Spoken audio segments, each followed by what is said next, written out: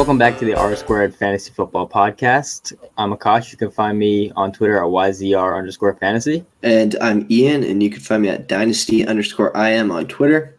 We're here to break down everything that's been happening in football over the last week and look at some season-long trends, some weekly trends, and see how we can make some actionable advice that can help you win your leagues. So let's get right into it. Thursday night game last week was the Bucks versus the Eagles.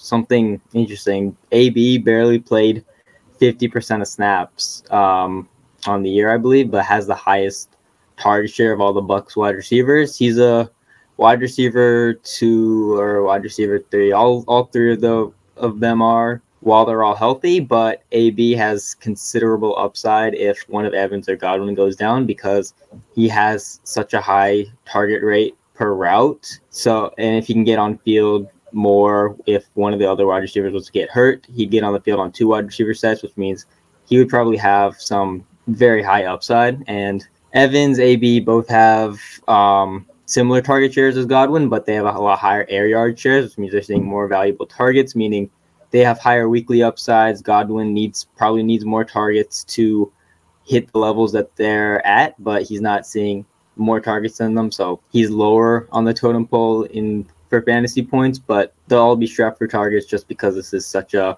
non-condensed offense. And especially with Gronk coming back over the next couple of weeks, it's going to be hard for them to all have consistent fantasy production, but they all have extremely high weekly ceilings, so you can't really bench any of them. You just got to take the good with the bad because that's really how it is with these guys.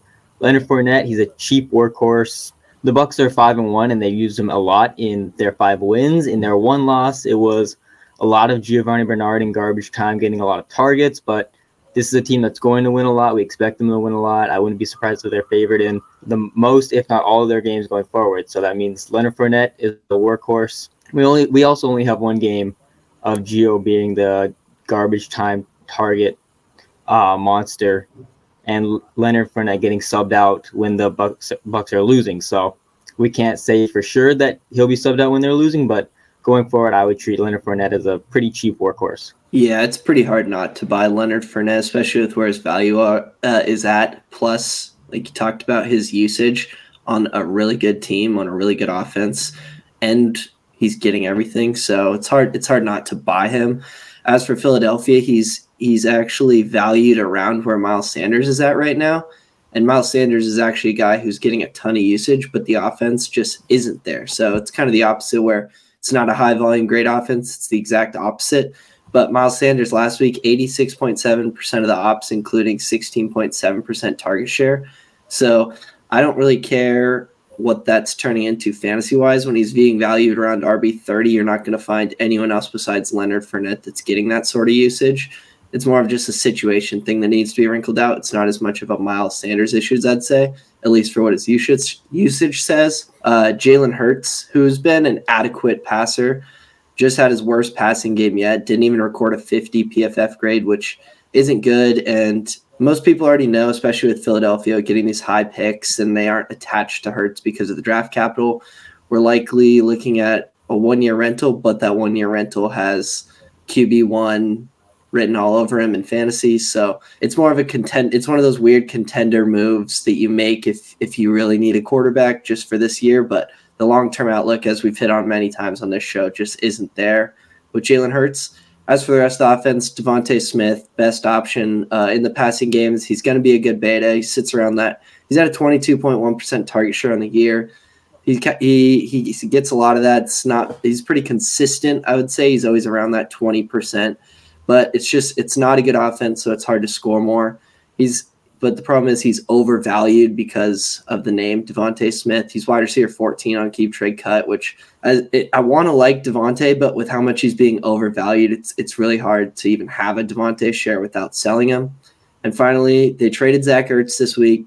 We saw Zach Ertz without Goddard, and he had a 25% target share last week.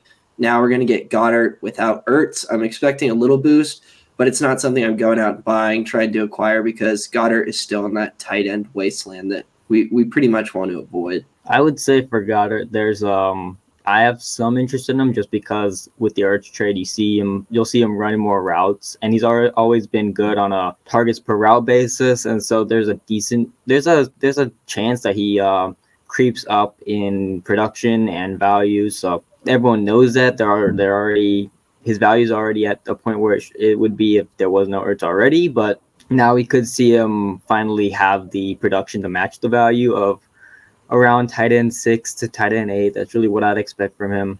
Which is right where he's being valued. He's like, or at least looking at Keep Trade Cut, he's like right under that elite tier, right under that Kittle, Andrews, Hawkinson tier. He's right there with Fant, right? And then also for the Eagles, Kenny Gainwell. I had some hopes that he would be somewhat of a PPR back, but in the last couple weeks, the trend has been mostly Miles Sanders, and Kenny Gainwell is not really being used in the receiving game when they're down, which is what I was hoping for, some negative game script. So going forward, I started Kenny Gainwell in a couple leagues. I wouldn't do that going forward. Well, moving on to the Miami Dolphins, another guy who I thought could be more than what he is and is turning into a receiving back is Myles Gaskin. He's still the best receiving back they have. He has a 14% target share on the year. He's running more than double the routes as either of Ahmed or Malcolm Brown, but the rushing is just, it's not there. There's some games where Gaskin sees a majority of the rushing work. There's some games where they all see equal. It's just a mess, really, and that would make Gaskin an RB3. Not something you immediately want to start, but he has some PPR value just because he is that receiving back. 14% target share in an okay offense is enough to get you some bye-week filler production, some plug-in 2020 J.D. McKissick production, I guess, even if there is no rushing work. But some weeks there will be some rushing work. So I wouldn't overly panic on Gaskin just because he has a decent floor of rushing, but a lot of people are panicking on him. And Jalen Waddle, I had some concerns about the average depth of target when his ADOT was plummeting with Jacoby Brissett, but with Tua, he has an ADOT of 9.2, which is solid. Right? It's what you want to see. And with Brissett, he has an average ADOT of 3.4, which is horrible. So going forward, if we continue to see this, I will stop worrying about his average depth of target, but it's something to monitor going forward since we only have a 2-game sample of him playing with Tua. So there's a significant discrepancy. And if he can stay in the range of ADOT that he's had with Tua of around 9 or in that range, he can be decently productive, but on a 20 to 22% target share is what I expect for the rest of the season. It's at 22% now. You're probably looking at a wide receiver 3 season. I think that's a reasonable expectation for him, and I think that he's probably still overvalued on dynasty rankings on Keep Trade Cut at wide receiver 18 prices. I would probably look to get out of it. He's being decently productive though, so it's not an immediate sell if he continues to produce. And then Tua Tagovailoa. It's a hard evaluation this year since we only have 2 games of Tua, but the take on Tua preseason was his rookie season wasn't as bad as people were making it out to be compared to other rookie seasons. I think he was a bit overshadowed by Herbert and Burrow, and the Dolphins did him no favor with what they did with the situation, throwing him into the fire with the weapons they had, pulling him out of games sometimes. And I would probably still look to maybe buy or at least hold because he's been playing pretty well. Of course, we only have 2-game sample size, but if he continues to play well, he could be a low QB1. Yeah, I'm actually right there with you on Tua. He's probably closer to hold, but I think in leagues he has a wide range of values, and if you can get him more on that like back end value, like around the 20s, QB 20s, I'm definitely buying. That last game he did have an 81 pass grade, which is really good. I mean, not, and especially for a second game of the season or a second full game of the season, there's not too many guys that are hitting 80 plus a decent amount of times, and that's definitely something Tua can do. So I don't mind buying Tua. I think I might go out this week and see if I can get him for a little cheaper. Then looking at Jacksonville, speaking of ADOT, it was disappointing to see Visca's drop down to 5.9 after we just saw it rise and in that range that we wanted. Despite his 24.4% target share this week, it just wasn't super effective because his ADOT was so low and he didn't get into the end zone. Lawrence had his best game yet. Definitely something to expect is games like this. He had a 76.5 PFF pass grade, which is the best he's had and one of the best rookie games at quarterback this season.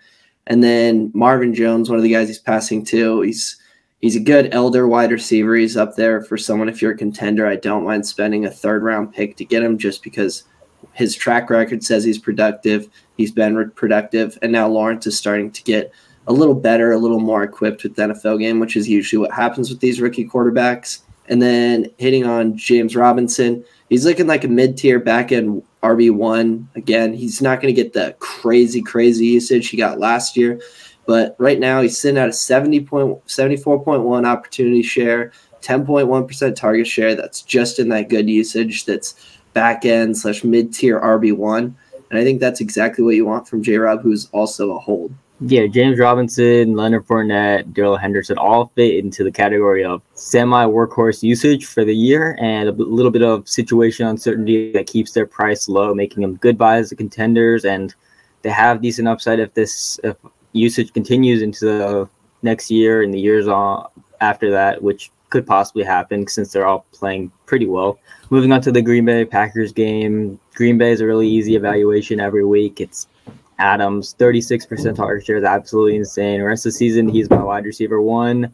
Only 2 touchdowns on 66 targets means regression on that front. Not like Cooper Kupp, who's a current wide receiver 1 who has 6 touchdowns on however many targets he has. He'll regress the other way. Rodgers is a low QB1 with his efficiency and middle-of-the-pack volume. Aaron Jones is the same opportunity share pretty much that he's seen last year with 60% of the carries, 13% target share. Last year he had 55% of the carries and a 13% target share. Really an easy evaluation. And Robert Tonyan is just not living up to the expectations that he had. Everyone thought he would regress, but not to this extent, and he's pretty much become a non-factor, droppable in redraft, hold in Dynasty just in case he has a few splash games that drive his value up a little bit, but looking like a non-factor right now. Yeah, and then just to hit on Adams one more time, you and me talked on this podcast a few weeks ago about how it's really hard not to see Davante Adams as the wide receiver 1 yet again, which leads me to say if you're a clear-cut contender, overpay a little bit for Davante Adams because you could feel really confident knowing you're going to get very top-end wide receiver 1 production week in and week out, and it also means someone else in your league doesn't have him. And you're already a clear-cut contender. Adding someone like Davante Adams, even if you have to overpay, is definitely something I'm looking to do because you're just way above the edge at that point. And then looking at Chicago, speaking of wide receivers, Allen Robinson was good this game. He had a 28% target share, 1.96 yard per team's pass attempt, which is right on that 2, which is where you say that's pretty elite. And then I looked at his year stats this week. He had on the season 24.8% target share and 1.57 yards per pass attempt, which is right around where he is his entire career. That's pretty. His yards per team pass attempts a little under his career average, but target share is right there, which leads me to say what Allen Robinson's doing isn't actually an Allen Robinson problem. It's an offensive problem. Such low volume. Justin Fields he's playing like a rookie quarterback, and he hasn't been good. He had a 59.5 PFF grade this week, but the rushing attempts keep him viable. But Allen Robinson's been good. You just need the offense to be good, and that's definitely not a guarantee. But with how much his value is just plummeting right now, I'm finding it really hard not to start just sending out offers because Allen Robinson's good. He hasn't fallen off. He's still 28, and his production this year even says he's good. The offense just isn't good. And then looking at Khalil Herbert, he got 100% of the ops, which is something that he only had because the backup went down, and he didn't go down at the beginning of the week. He went down with COVID halfway through the week. So Khalil Herbert saw 100% of the ops. Probably will never see that again in his career, but just worth noting. Yeah, Allen Robinson, just looking at his price right now, you can get him for Henry Ruggs, just straight up. Just send Henry Ruggs. If you're trying to win now and you have Henry Ruggs, then go send it for Allen Robinson because there's a very high chance that Henry Ruggs maybe doesn't maintain his high production on mostly only deep targets, and Allen Robinson, pretty good chance that he eventually bounces back into low wide receiver 1, high wide receiver 2 production. Same range as Robert Woods, who's just a year older and probably a wide receiver 2, whereas we know Allen Robinson can have that higher low wide receiver 1 production. So both those guys I would consider sending for Allen Robinson. And just to hit on that buying if you're a contender thing, Allen Robinson's price is starting to get to the point where no matter the status of your team, I'm looking to send offers out here pretty close. He's right on that fringe where like it doesn't matter.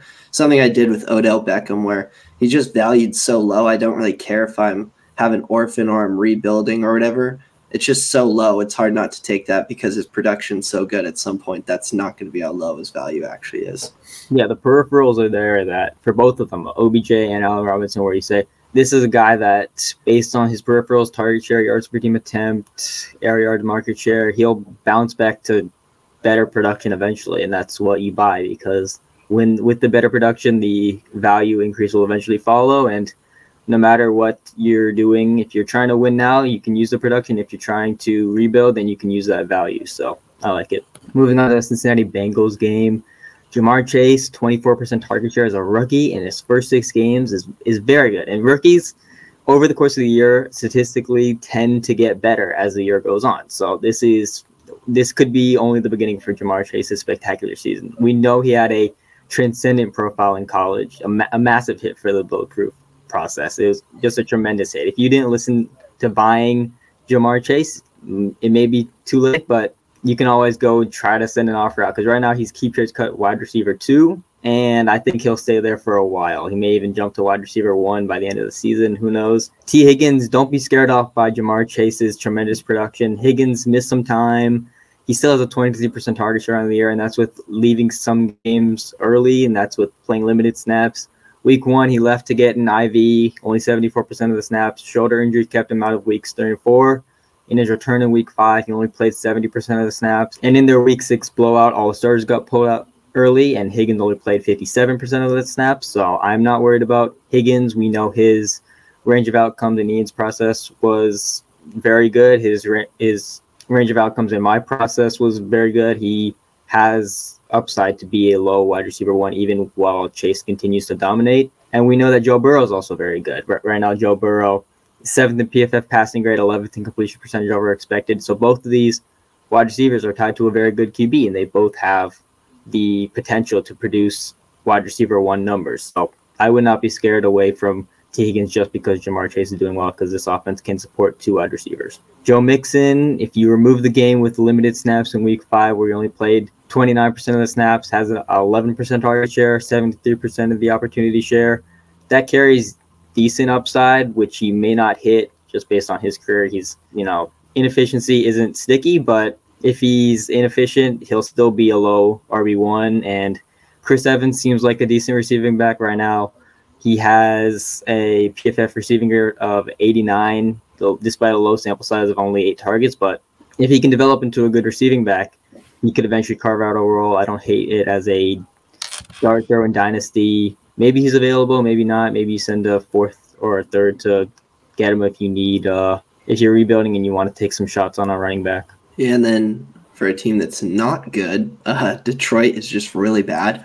They are getting game scripted into high volume, which is really helpful for guys like when you have DeAndre Swift and TJ Hawkinson, because they're seeing a lot more volume than they would because their neutral pass frequency is not super high, but because of how much they've been down. And an interesting point is last week was the first time they had an offensive snap with the lead. That just shows how much they're getting game scripted into forcing to throw the ball, which just helped guys like Swift, who last week had a 17.9% target share. He's at 18.5 on the season. But the big thing for Swift, he had 76.9% of the ops. I believe that's his season high. He's at 57.2% on the season, which is really good signs because I think we can assume around like 60+% of the ops, which is really, really good and definitely a top 5 dynasty wide receiver. I have him top 3.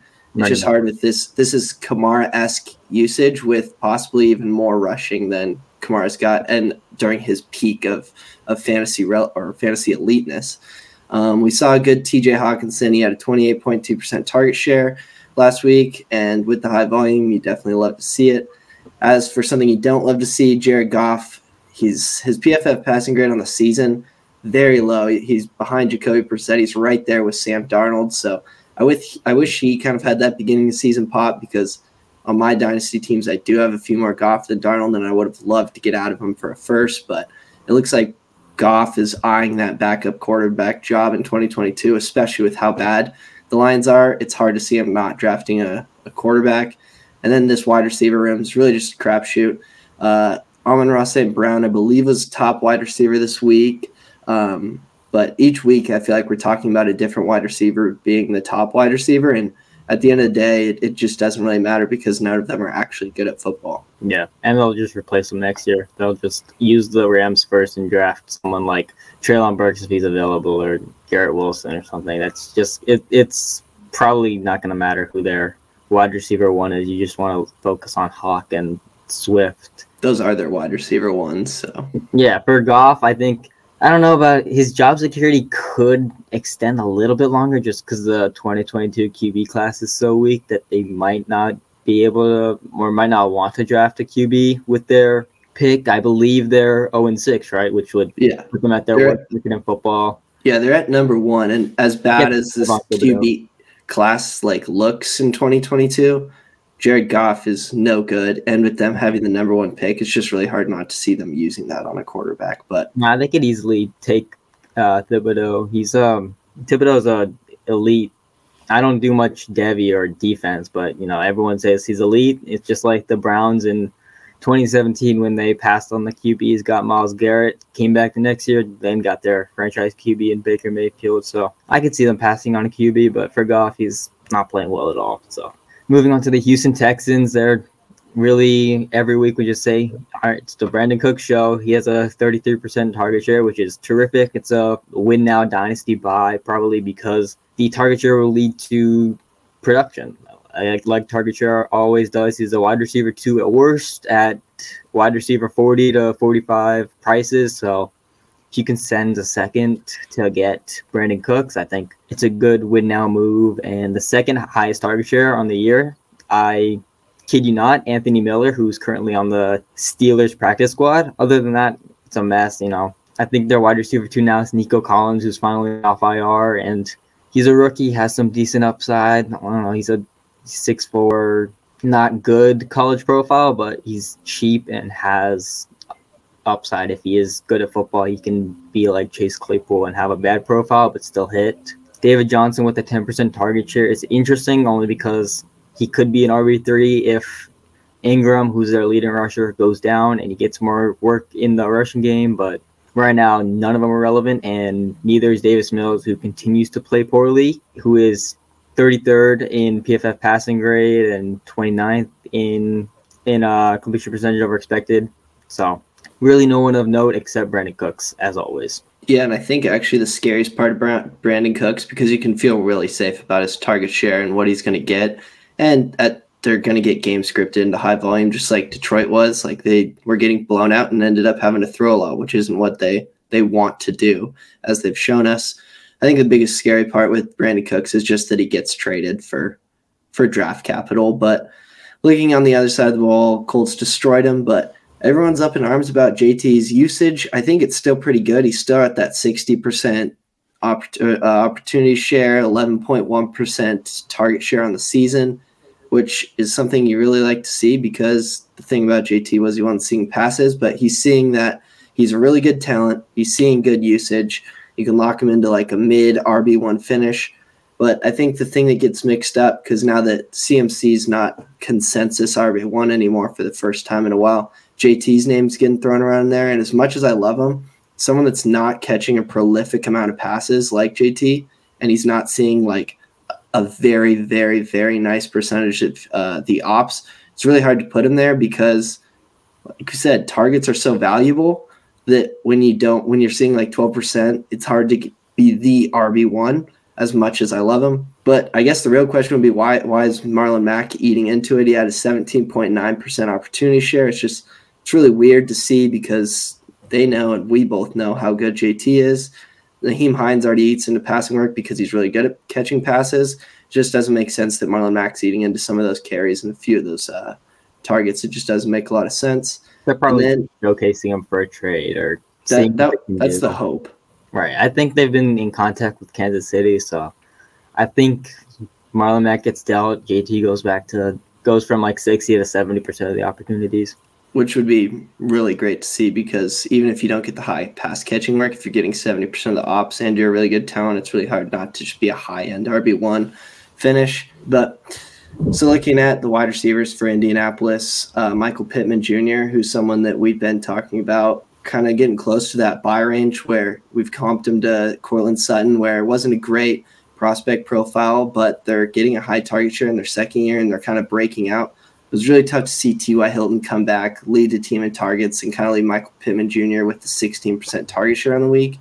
It definitely wasn't something you want to see, and it'll be really interesting looking at it going into next week. Yeah, for Pittman, it's if he is going to be good, he's not going to have to be worried about T.Y. Hilton eating into his target share. He's just going to body him in the receiving end because T.Y. Hilton's a 30-year-old beta and Pittman is a 22-year-old alpha. So if he is good, he shouldn't be affected by Hilton, but if he is, he might move back into the sell range if people don't adjust quickly. But if he can bounce back well next week, he'll continue to be a buy. It's just something to monitor. I just had one more thing that I missed. Wentz was really good this week. He had a 94.2 PFF grade, and I saw he got named by PFF as the offensive player of the week. Not saying Wentz is really good, but he looks nothing like last year's self.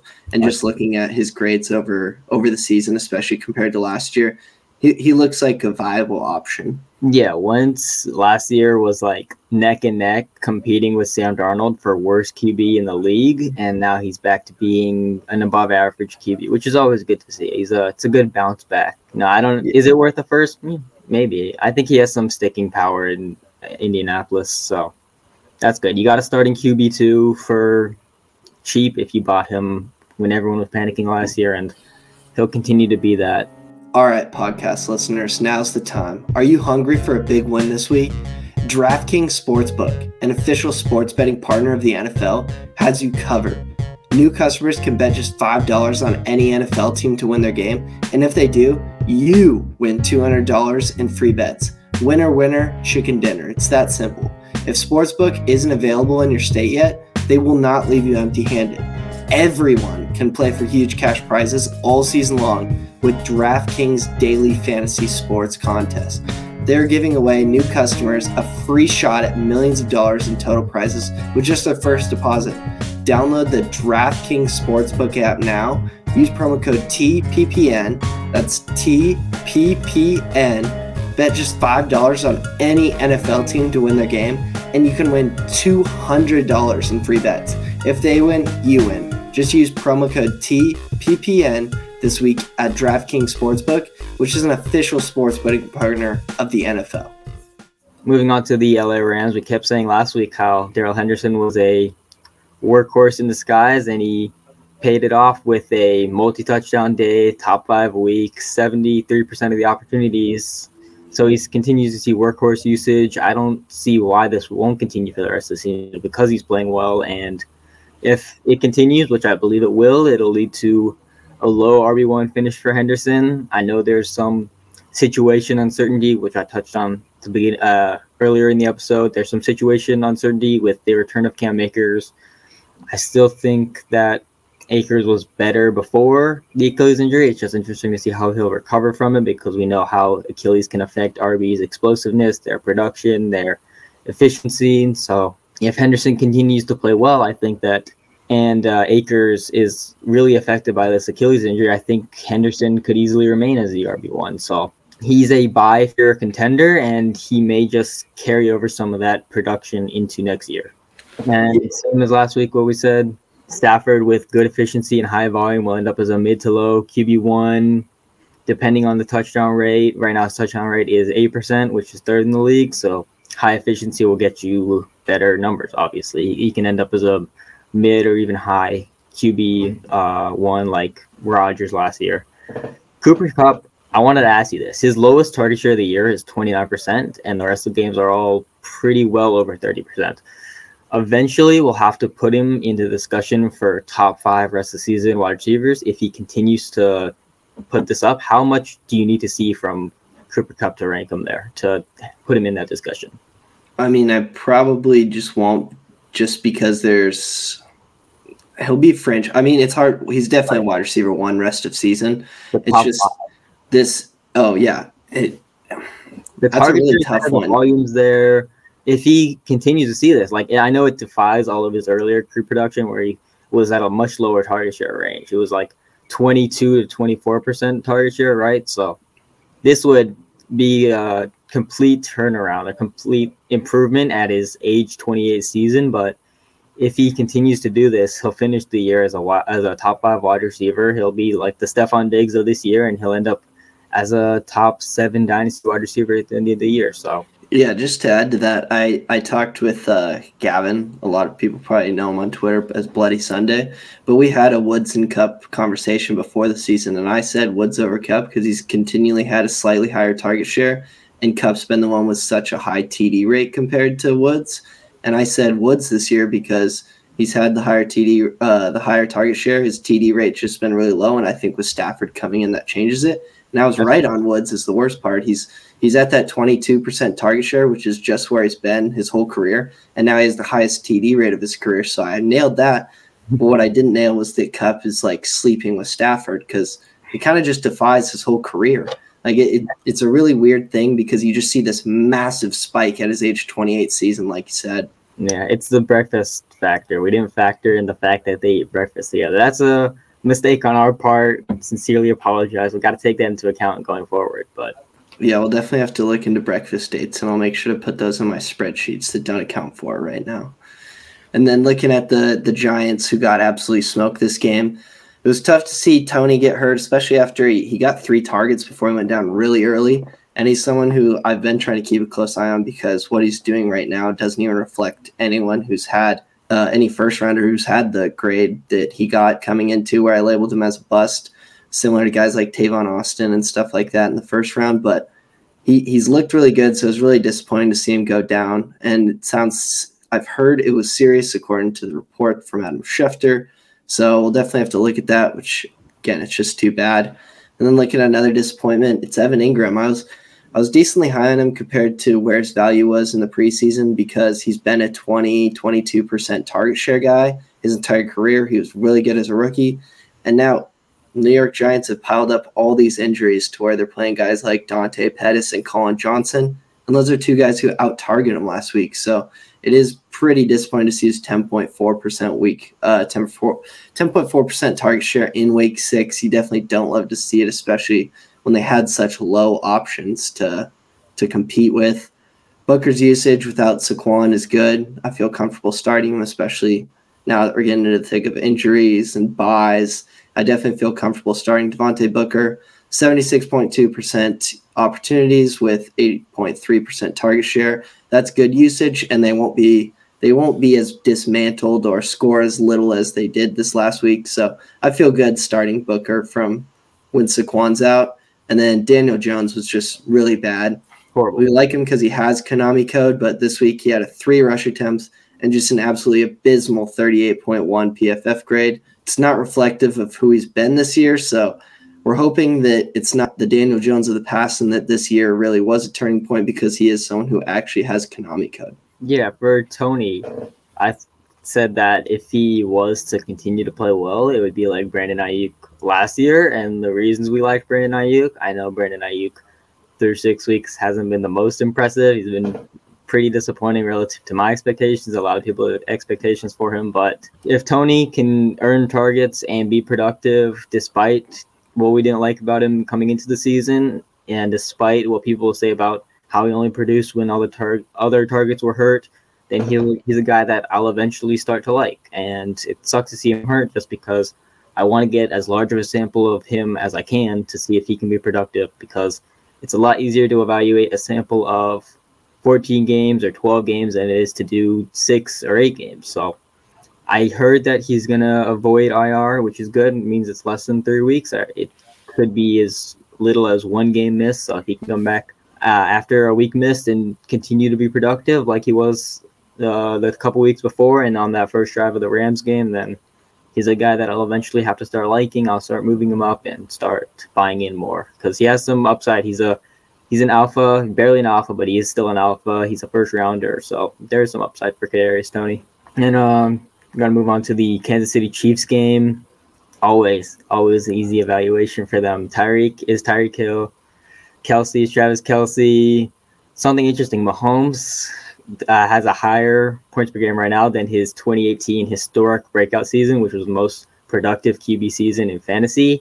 He's also on pace for 51 passing touchdowns, which would break his career high of 50. Darrell Williams saw 76% of the opportunities in the absence of Clyde Edwards-Helaire. He rushed for a couple of touchdowns, 8.5% target share will do nicely. It'll be fine. But that was the same target share as Jerick McKinnon. So they're splitting their receiving work last week. And with those kind of opportunities, he'll be an RB2 while Clyde Edwards-Helaire is out. And I saw some takes on Twitter. I saw a lot of them, actually, that Darrell Williams is better than Clyde Edwards-Helaire. And that probably isn't true. Of course, there's anything is possible. Maybe he is better, but I wouldn't say that quite yet. It's just a backup filling in for a starter, seeing the majority of opportunities and falling into the end zone a couple times. Yeah, you're definitely right that every week the Chiefs are one of the easiest ones to dissect because of the Chiefs. They are who they are. And if you do own players on the Chiefs, you should absolutely love that their defense is so bad, because that's why Mahomes is on pace, because he has to do that. In 2018, like you said, they were just so good, the whole team, but this defense is absolutely atrocious to where they're passing a ton. They already were, but they need these touchdowns. They need all that because he has a 74 PFF passing grade in his 3 seasons prior, 90.6, 86.4, 92.4. Mahomes isn't there yet to where who he's been, yet he's on pace to beat these things because their defense has just been that atrocious. And then looking at Washington, speaking of atrocious, Heinicke, not good. We've reiterated that. He's not a good quarterback. When Ryan Fitzpatrick is back, he'll be the quarterback. Heinicke didn't take his job or anything like that, which will be good for Terry McLaurin, who continually just produces, puts up good target shares. It was only 20% this week and actually behind J.D. McKissic, but 28.2% on the year, 2.1 yards per team pass attempt, which is in that elite range.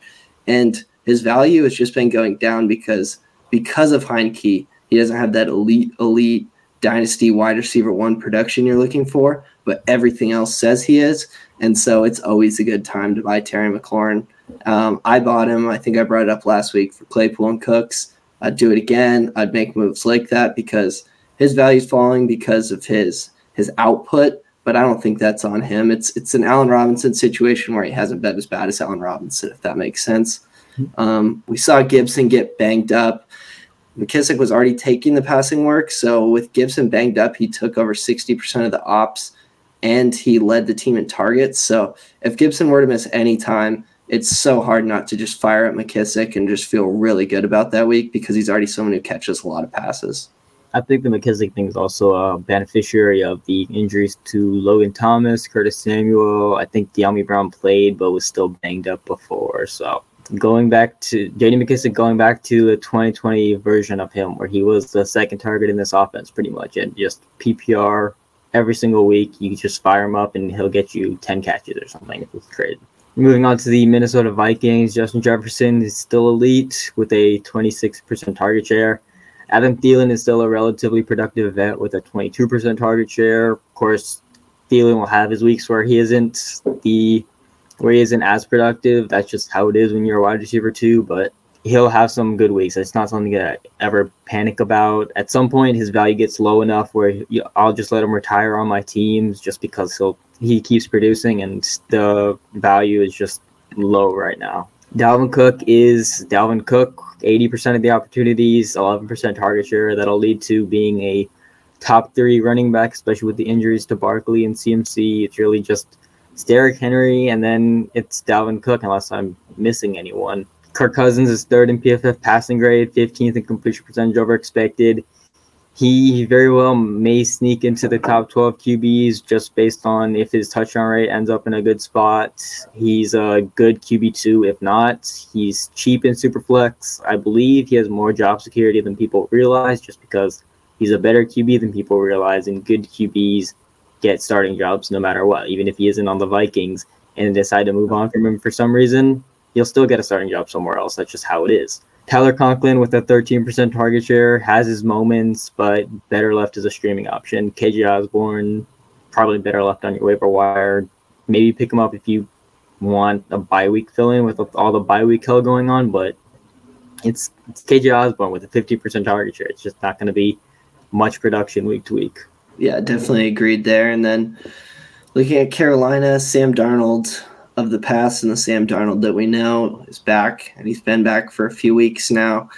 You got the fluky beginning of the season. People were trading first-round picks for him. It just doesn't look good. He's right there with Goff in terms of PFF passing, and he's one of the worst non-rookies passers that we have. So like we brought up earlier, it's hard to see him hard to see him as a starting quarterback next season, but I guess we can't look that far ahead. And then looking at DJ Moore, 30%, he's right under a 30% target share, 29.6 on the season, just absolute stud. This is the DJ Moore that we kind of expected, actually, just to fully break out. He's not going to be targeted by Robbie Anderson or anyone else here. He's just that dude.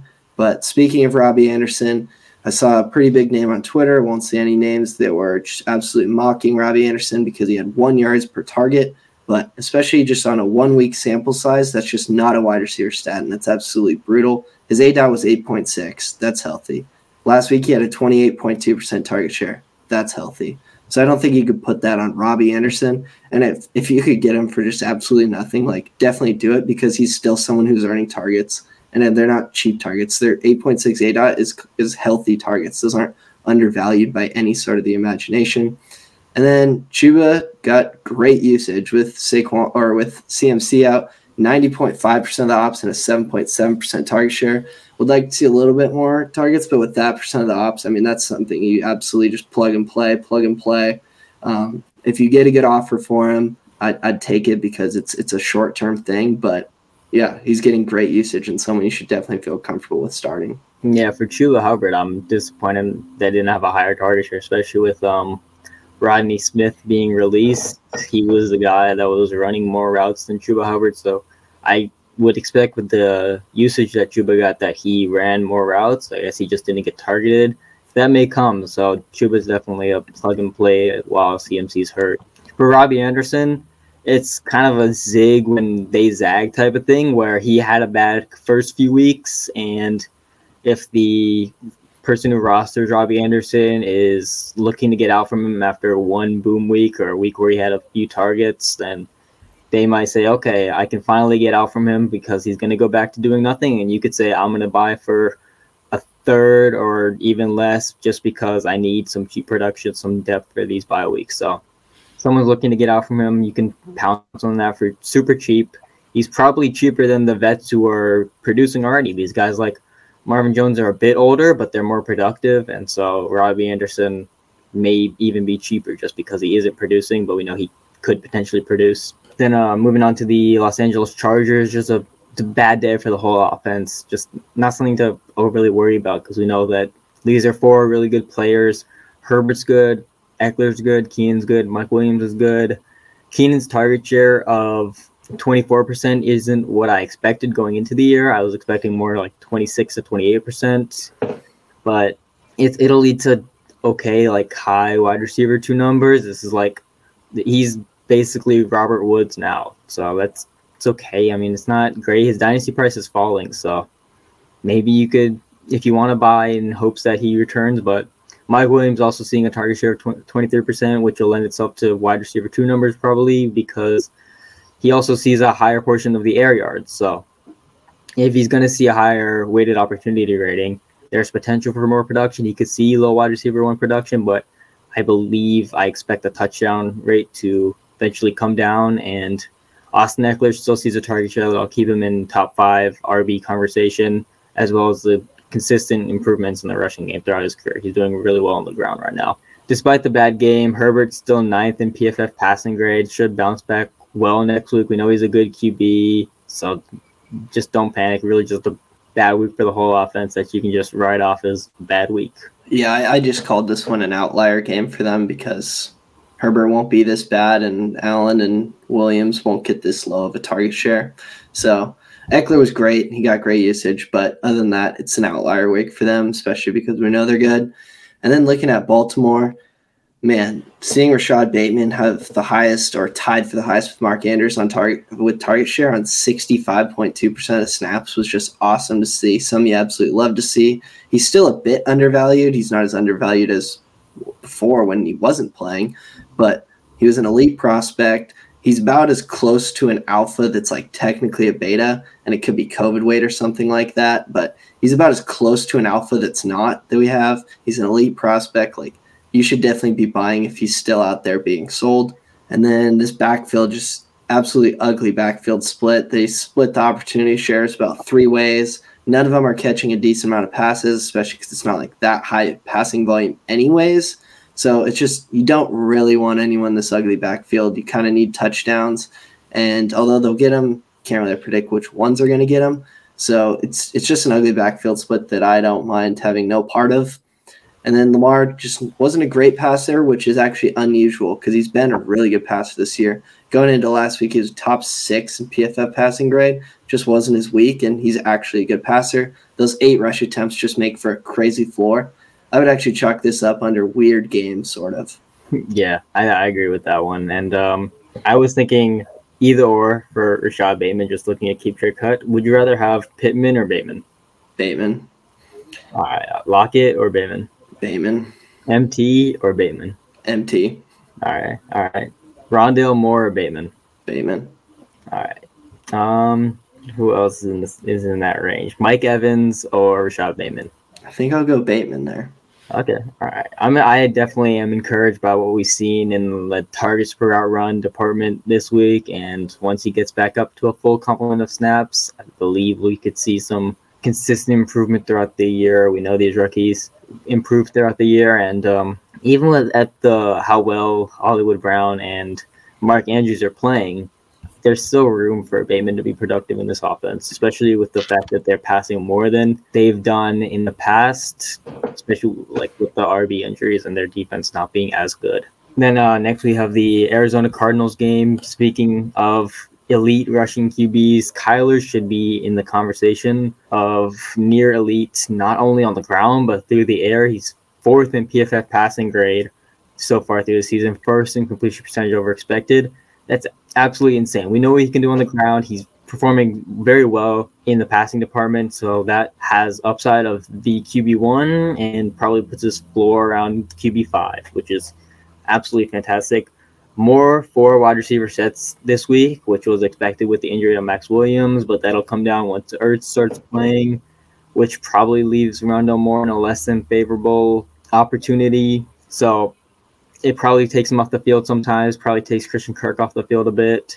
AJ Green looks to be their wide receiver too. He's cheap production that you can get for free, just like a bunch of other veterans. And I suspect James Conner will continue to see more and more of the backfield work as the weeks go on. Chase Edmonds, his decline in the rushing department, I believe it has something to do with the shoulder injury that he sustained a couple weeks ago, and they've really been limiting his work in the rushing game. So if he continues to be banged up, it's James Conner probably is an RB3. He doesn't do much in the receiving game, needs a touchdown, etc. But Chase Edmonds is not a guy I'd be overly comfortable starting because he goes back to what his role was last year, where he's not seeing much in the rushing work. He's just seeing the receiving work. So that puts him in like the conversation of the Nyheim Hines of the world instead of the maybe this guy can be like Myles Gaskin last year. Yeah, in my notes, I actually put that Edmonds and Connor starting to look a lot more like Edmonds and Drake, which isn't surprising. It's the same coaching staff, same system, so it's not surprising that they want to use Connor how they used the guy that they lost. So it's not encouraging for Edmonds, but to say he's anything other than Nyheim Hines is hard to do, but it's not a totally bad thing considering how low his value was, and he's still someone that could get like a 20% target share in a week, which is huge. Yeah, he's a better rusher than Hines, I think, but if the coach wants to give him less carries, they will, just because carries are given. And if he continues to be banged up, he'll probably see less carries just because they've done this season after season. He gets less rushing work after he gets a little banged up. So, yeah. And then looking at Cleveland, they're seriously banged up. They got Chubb was already down. Hunt's down. Baker's banged up. I heard that he says he's good to play for Thursday, but I guess we'll see. But looking at their weapons like Odell, he had a 25.8 target share last week, 2.55 yards per team pass attempt, and his value actually went down. He's now on the second page of Keep Trade Cut wide receivers. He's like wide receiver 56, I believe, which is just abysmally too low, way too low for Odell, especially because there's these rumors that he wants out. Like, the situations are ever changing, and his talent is still clearly there. There's nothing that said his talent isn't there. So Odell's someone that I would be aggressively buying if you haven't started already. It looks like Dearness Johnson's going to lead the backfield for week 7 just because they don't have a ton of options. He's not someone that catches passes, so it's not a sexy option. Felton catches passes, but he's not someone they've been using in the backfield. They've been using him as a wide receiver. 0 rush attempts on the year, but he does have that RB tag on Sleeper and ESPN. I'm not sure about the others, but he has that RB tag, which means you could potentially start a wide receiver that's going to get a decent amount of targets for a banged-up offense, you hope, next week. So it's just a really banged-up team, and all I could say is buy Odell. Yep. I'm looking at this right now. I'm going to say if you wasted a second-rounder on Amon-Ra St. Brown, this is your chance to get out of it and go trade Amon-Ra St. Brown for Odell Beckham, because we have a good idea that Amon-Ra St. Brown is going to be the third option this year and maybe productive some weeks, but probably not productive some weeks, and then probably not a focal point or even much of an impact player next year when they bring in better wide receivers. And we know Odell Beckham still has talent and the situation's ever changing. This is a move that I would do in a heartbeat. Brian Edwards, another guy right next to him in Keep Trade Cut. Sterling Shepard. It's just insane. Like, buy Odell Beckham. Just easy. I'll repeat it until he breaks out, because he'll eventually break out with the opportunity he's seeing.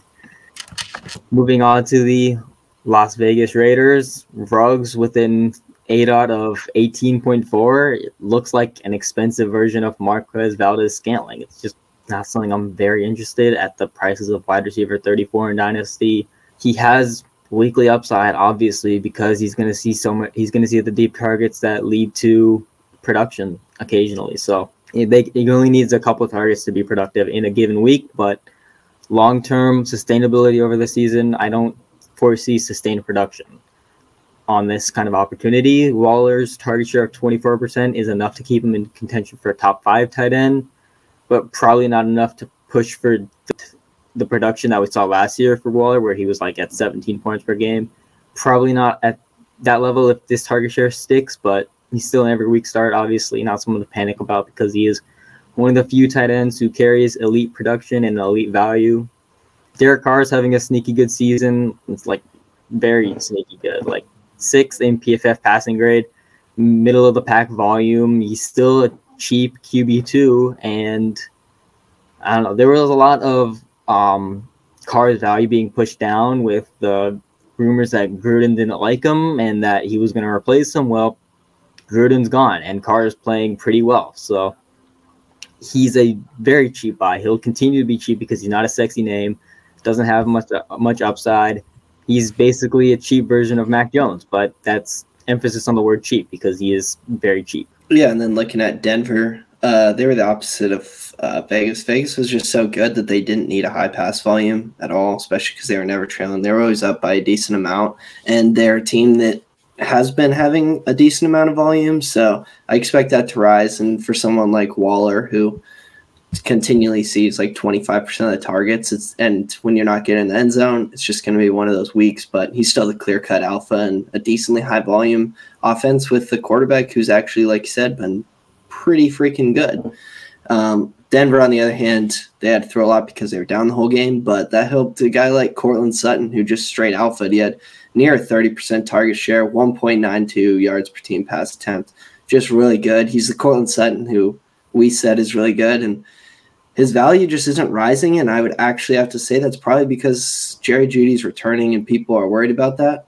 Don't let it scare you off. Sutton, I believe, and has shown that he's still the alpha in this offense. I believe when Jeudy returns, he might not see continually 30% target share weeks, but he's still the alpha in this offense. So take that for you will. He's still undervalued, and it's hard not to see him be undervalued when Judy's hasn't came back yet and should any time.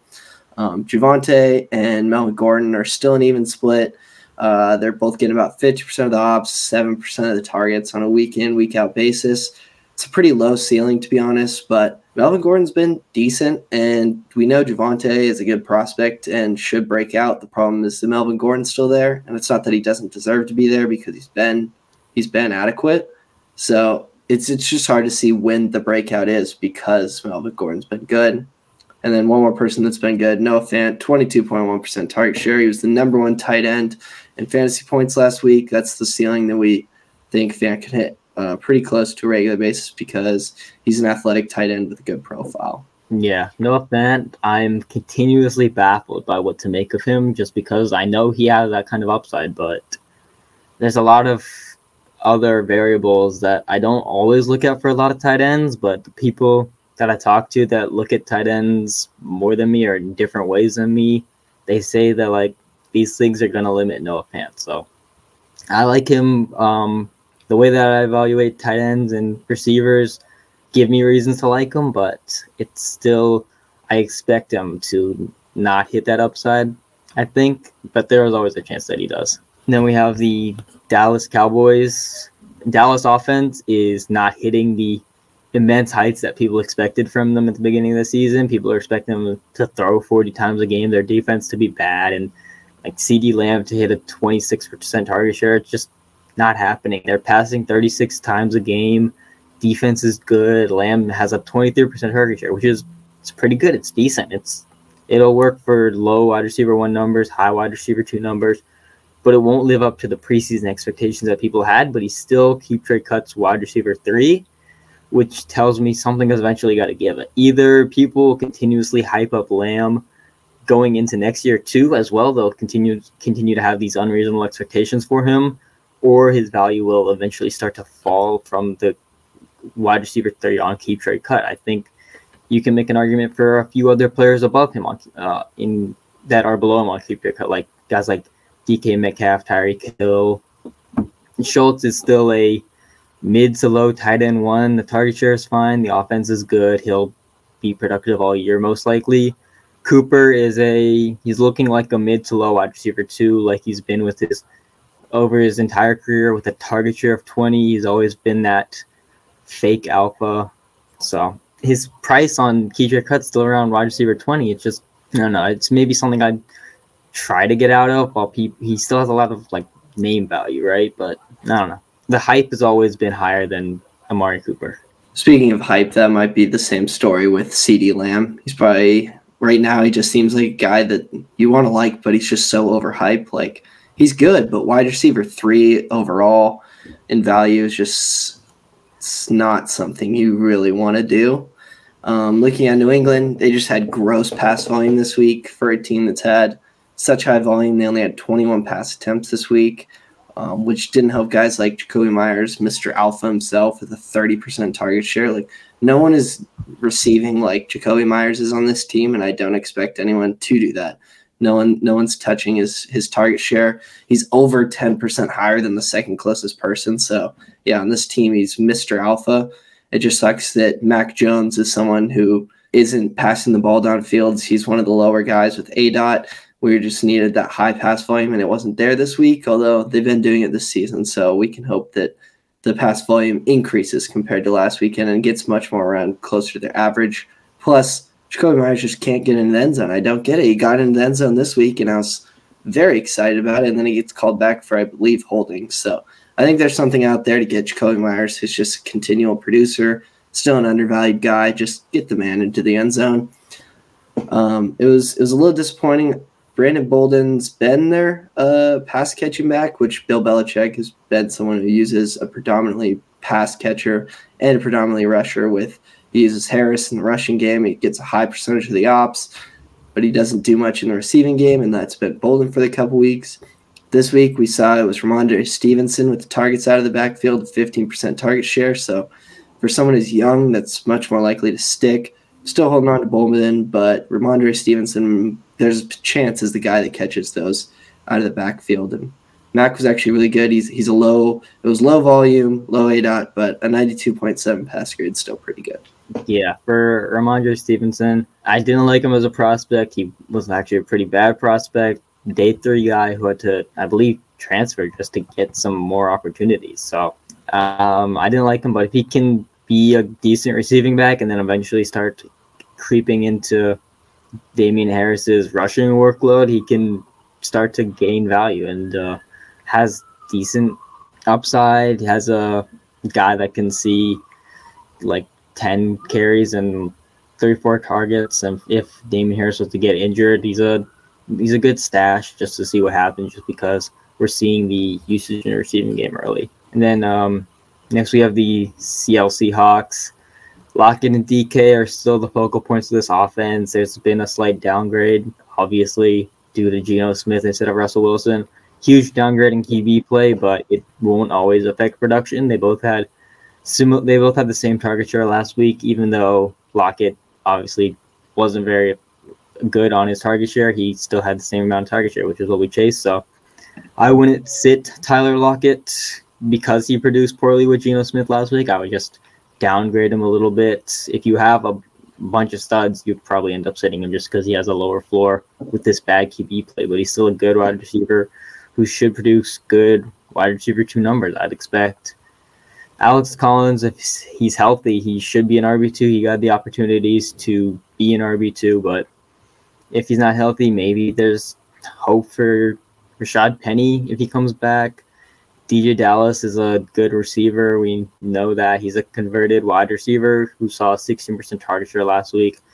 He could be on a lot of dynasty waiver wires. He was on a couple of mine the week before, so maybe look to see if he's still there, just because there's a potential for him to carve out a decent receiving role because he is a good receiver. Yeah, and especially if Alex Collins is banged up, he could also see those carries. And like you said, we already know he's someone who could receive, and he had a 16.1% target share last week. Like, even if the offense isn't great, that's still good usage, and someone should probably fire up, especially if Collins is a little banged up.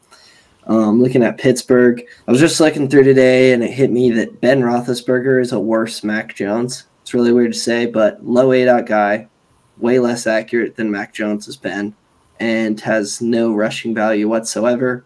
But it doesn't matter. We shouldn't have Ben Roethlisberger for any sort of good fantasy team, but just thought it was interesting to throw out there. But this offense we're likely seeing Ben not be the quarterback next year just because he's been terrible. He wasn't that good last year, and he just doesn't get the ball downfield. And all those things combined make for a drastic change no matter what it is, because right now we're seeing such high pass volume, such low A.dot, and he's just chucking it down a lot to Najee Harris or Deontay Johnson, who Najee Harris wasn't projected to be a good wide receiver because he doesn't profile as one.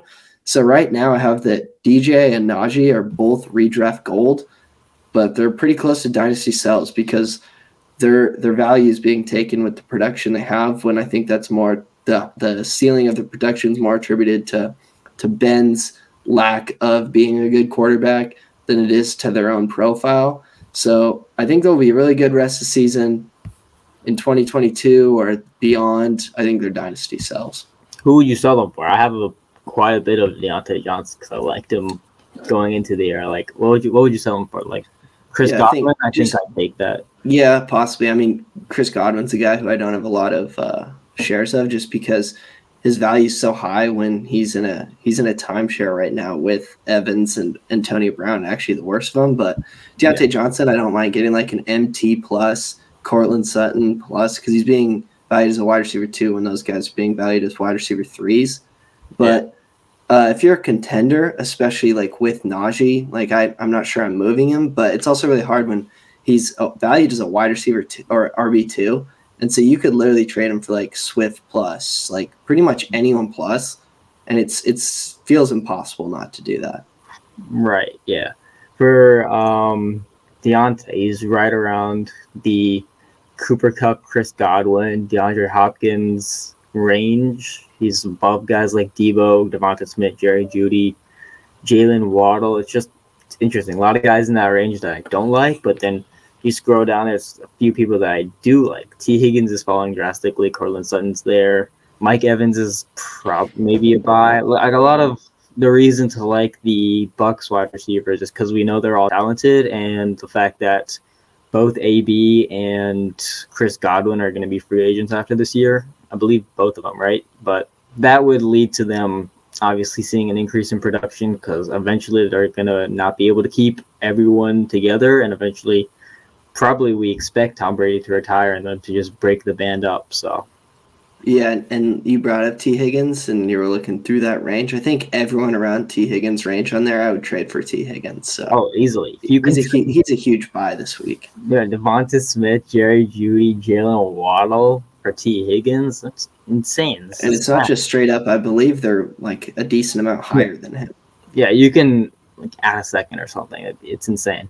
Another discrepancy, like DJ Moore plus a first instead of CeeDee Lamb. Like you trade Lamb for DJ Moore plus a first. Like that's ideal to me because Lamb, because DJ Moore is a year older, only 1 year, but he's seeing a lot higher of a target share.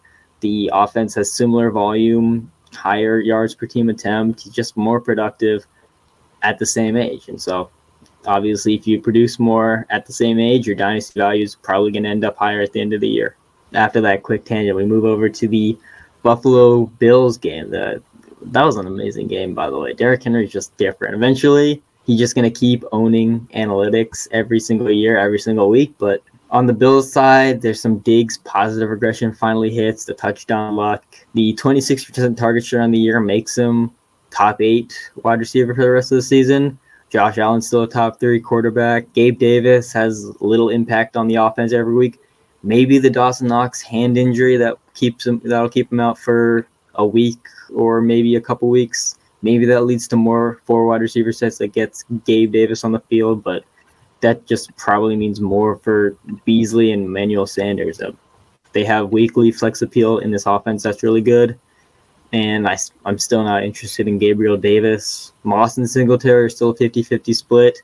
After last week, it was looking like it was trending towards Moss, who saw 65% of the opportunities compared to Singletary's 35, but this week it was 55 to 45. So it's really, I don't like Singletary just because he's not seeing any of the red zone work. If they're going to be in a timeshare 50-50 split, I'll like Moss more because he's seeing all the red zone work, but both have little receiving upside, target shares of 8, which is nothing special. It's just the opportunity's there for some solid games, just not much. Yeah, and then you hit the point on Derrick Henry, which this may sound crazy, but I want to add that I had Derrick Henry listed as a sell this week, not because he hasn't been really good. He's been absolutely historical. But last year we saw him be absolutely historical. He had a great finish. And yet we saw his dynasty value or his keep trade cut value just plummet, like RB 15, 16 right after the season because of the fears. And I don't see how a year older he's being historic again. But we see his value right now RB4. And after a historic season last year when he was a year younger, it absolutely plummeted after the season. So I think if you can trade him right now for anywhere close to who's around his value, like a Swift, JT, like even like Najee, like anything like that, I definitely like because they are high-end producers who will have who project to have a much safer and higher sustained value. Because we've already seen what happened to Derrick Henry after a historic season, and he's having another historic season. So it's not a knock on him. It's just seeing what the value's done. It's hard not to see it do it again, I guess.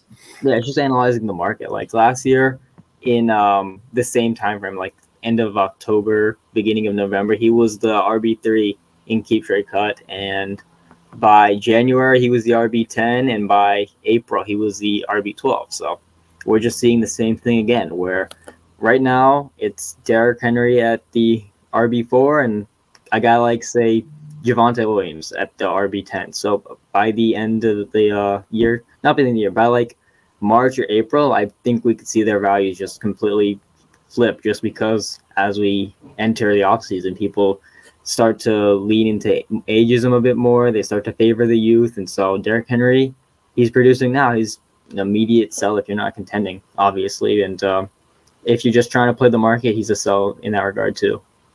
Yeah, You can get, I mean, you won't get maybe Derrick Henry production, but like literally selling him for a Swift Plus, you'll get similar production to Plus and longevity, or a higher sustained chance of that high value. Like it's just really hard not to do.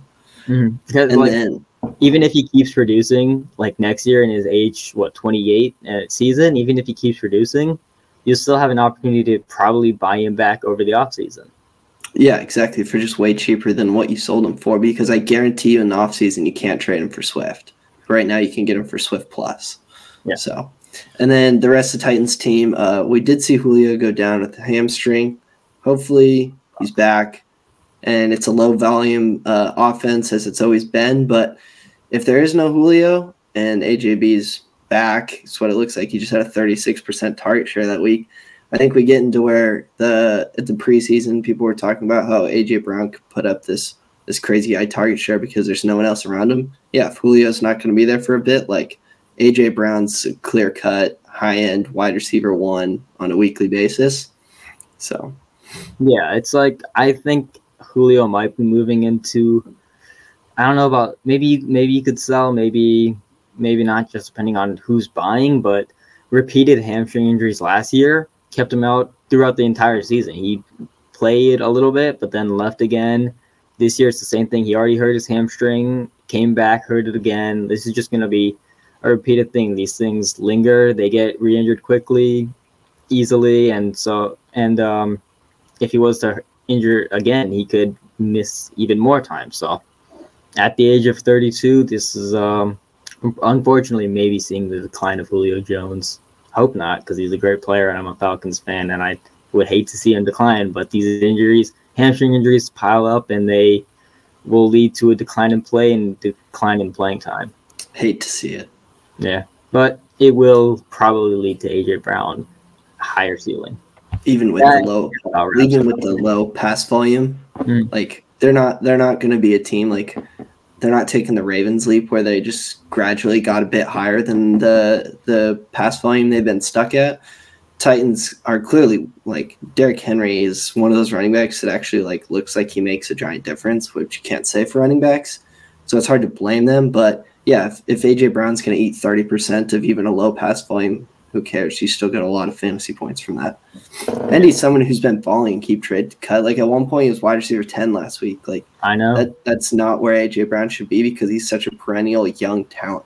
Yeah, exactly. He should be around CeeDee Lamb, DK Metcalf area. Like that's where he was at the beginning of the season, but he missed a little bit of time at the beginning of the season. The production wasn't there for a couple weeks, and people just hit the panic button and decided to drop him down. But he should return back to that range soon. I think that about wraps it up. We got to talk about every team a little bit more just because there are a couple bye weeks. If we have 4 less teams playing, we have like 10 extra minutes to talk about the other teams. So that's good. Next week we have a lot more buys, which means a lot more talking about the teams that do play. So go ahead, go down if you're watching on YouTube. Go ahead, hit subscribe, leave a comment if you want us to answer. We'll try to answer some comments if you have any questions. If you're listening on any of the streaming platforms, make sure to follow, download the episodes, everything. And enjoy your day, your night, whenever you're listening to. See you next week. Have a good one.